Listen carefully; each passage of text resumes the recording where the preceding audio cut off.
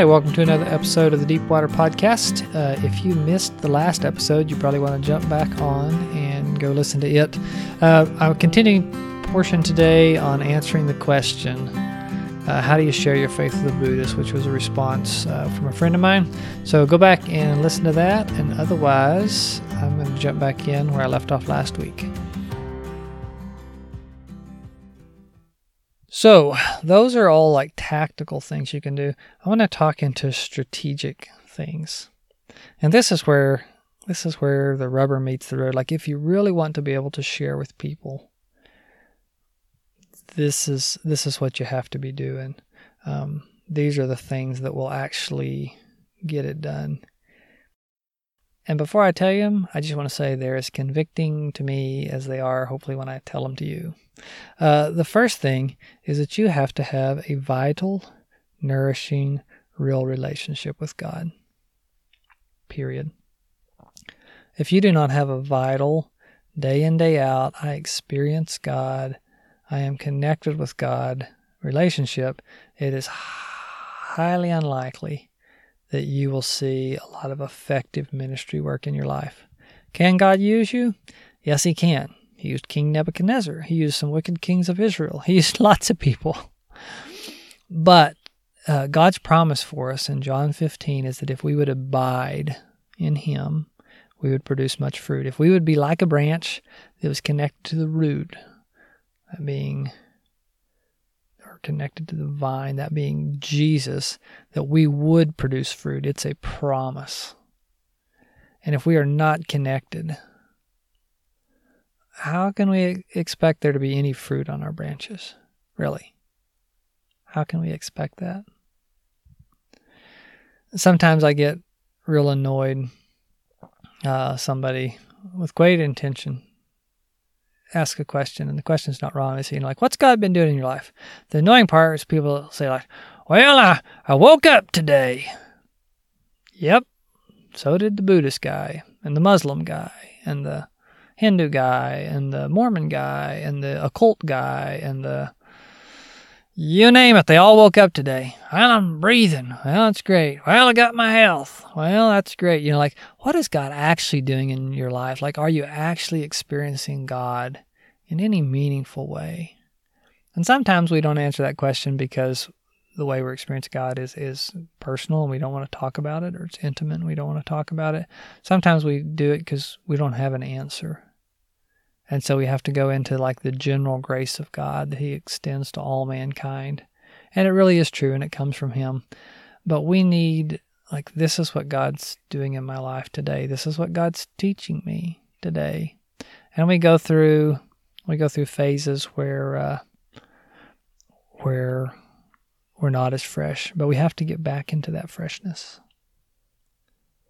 It kind of reminds me the other day in our Sunday school class, our Sunday school teacher was talking about testimonials, like product testimonials, and they're like, do y'all have any products that you love? And different people told different ones. The one I really remember is there's some lotion thing you can put on that just like so helps with keeping mosquitoes off you. And I remember that because my lovely bride is like a mosquito magnet. And so if we could have something where she wasn't being eaten up by mosquitoes, that would be awesome, right? But the thing that came to my mind is like all of the product testimonials, they only work if you've tried the product. Looking at the product, reading about the product doesn't do any good until you open the jar and you put it on. And the same thing with the Word of God. If we are not obeying the Word of God, we will not experience God. So, work on that relationship with God. That's the strategic thing.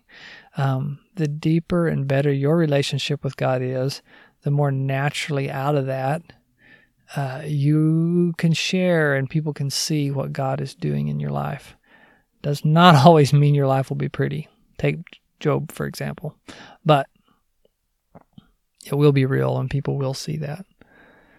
The next thing, and you can add this to any of the tactical things, is prayer.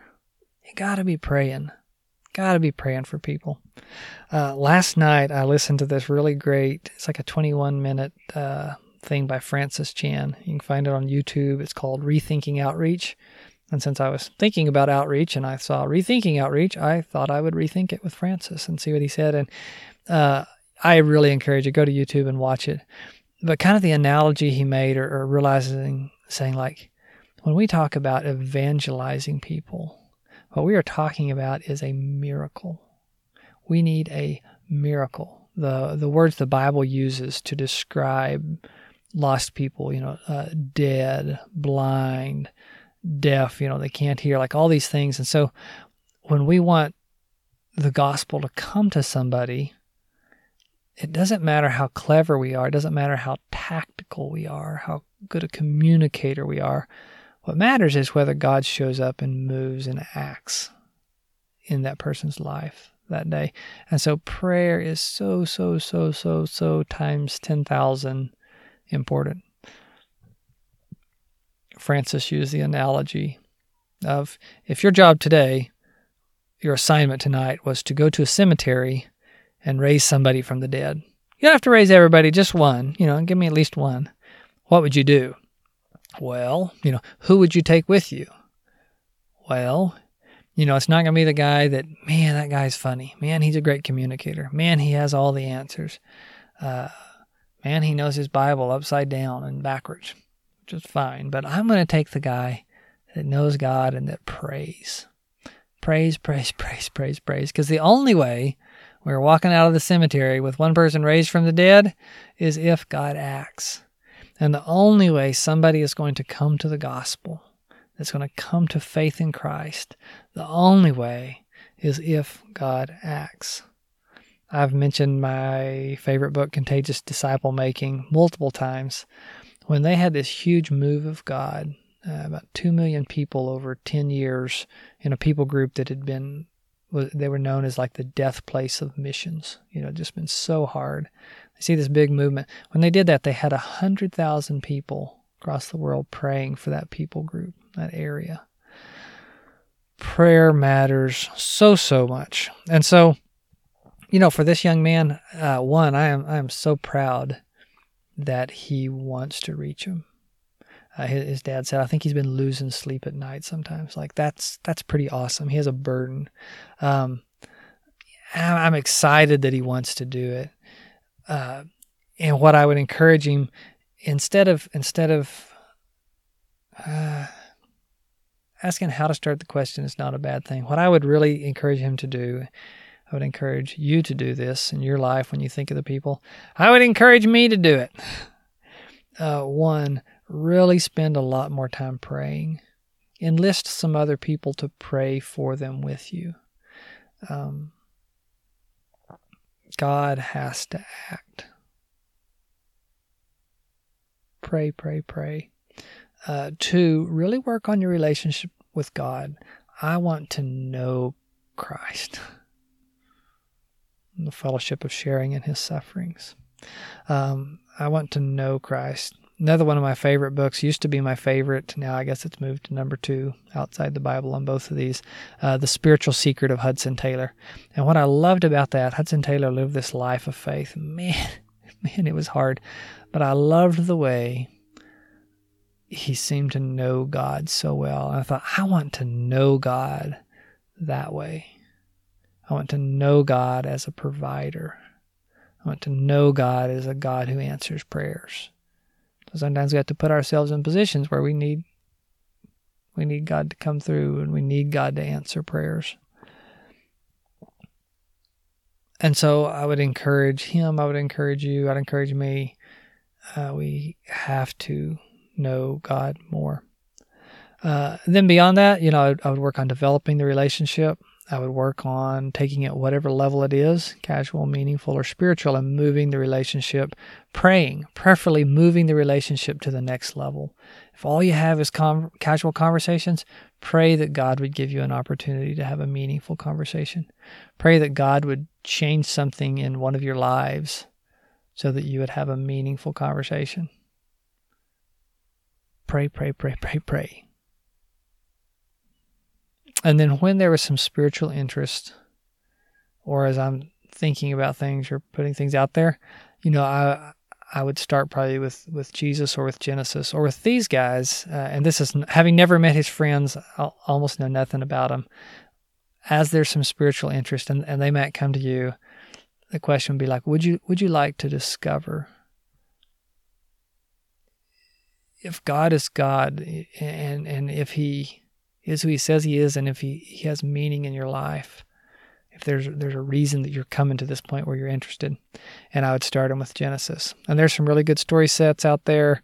Historycloth.com. Looks like historycloth.com. They have a really good story set, but there's a lot of different ones. That's just an example. So that's the things that I would do. Sometimes you do have to put yourself out. Sometimes it's a little uncomfortable.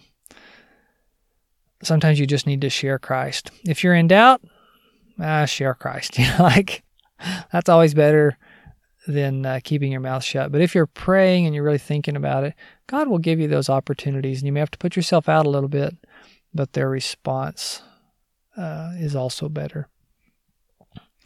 The focus of this podcast is the command to make disciples, and evangelism is the first step of disciple making. Think about it, it's like from conception to birth. That's evangelism.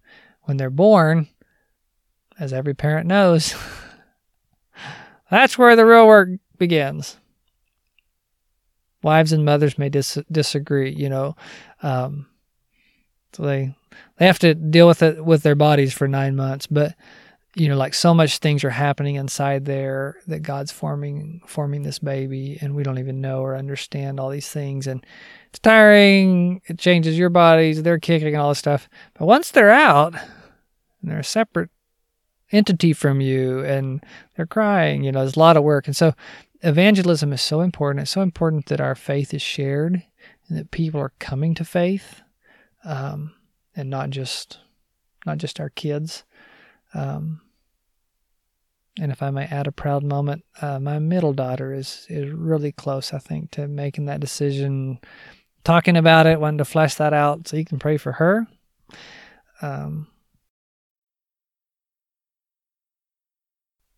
But evangelism is the first step, and then we're going to make them into disciples. Through what?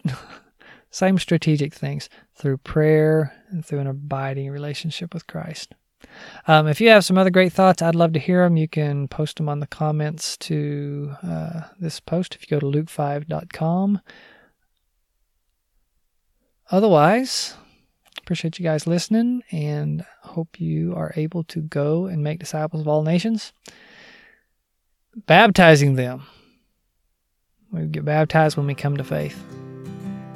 If you don't have a list of people that you're praying for, I encourage you, here's some lost people that I know, that I have a relationship with, or lost people that I would like to have a relationship with. God, please help this further. Open their eyes, open their hearts. Evangelism is one on your knees. So that's it for me today. Go and make disciples. Appreciate you guys. Pray for me. I'll pray for you.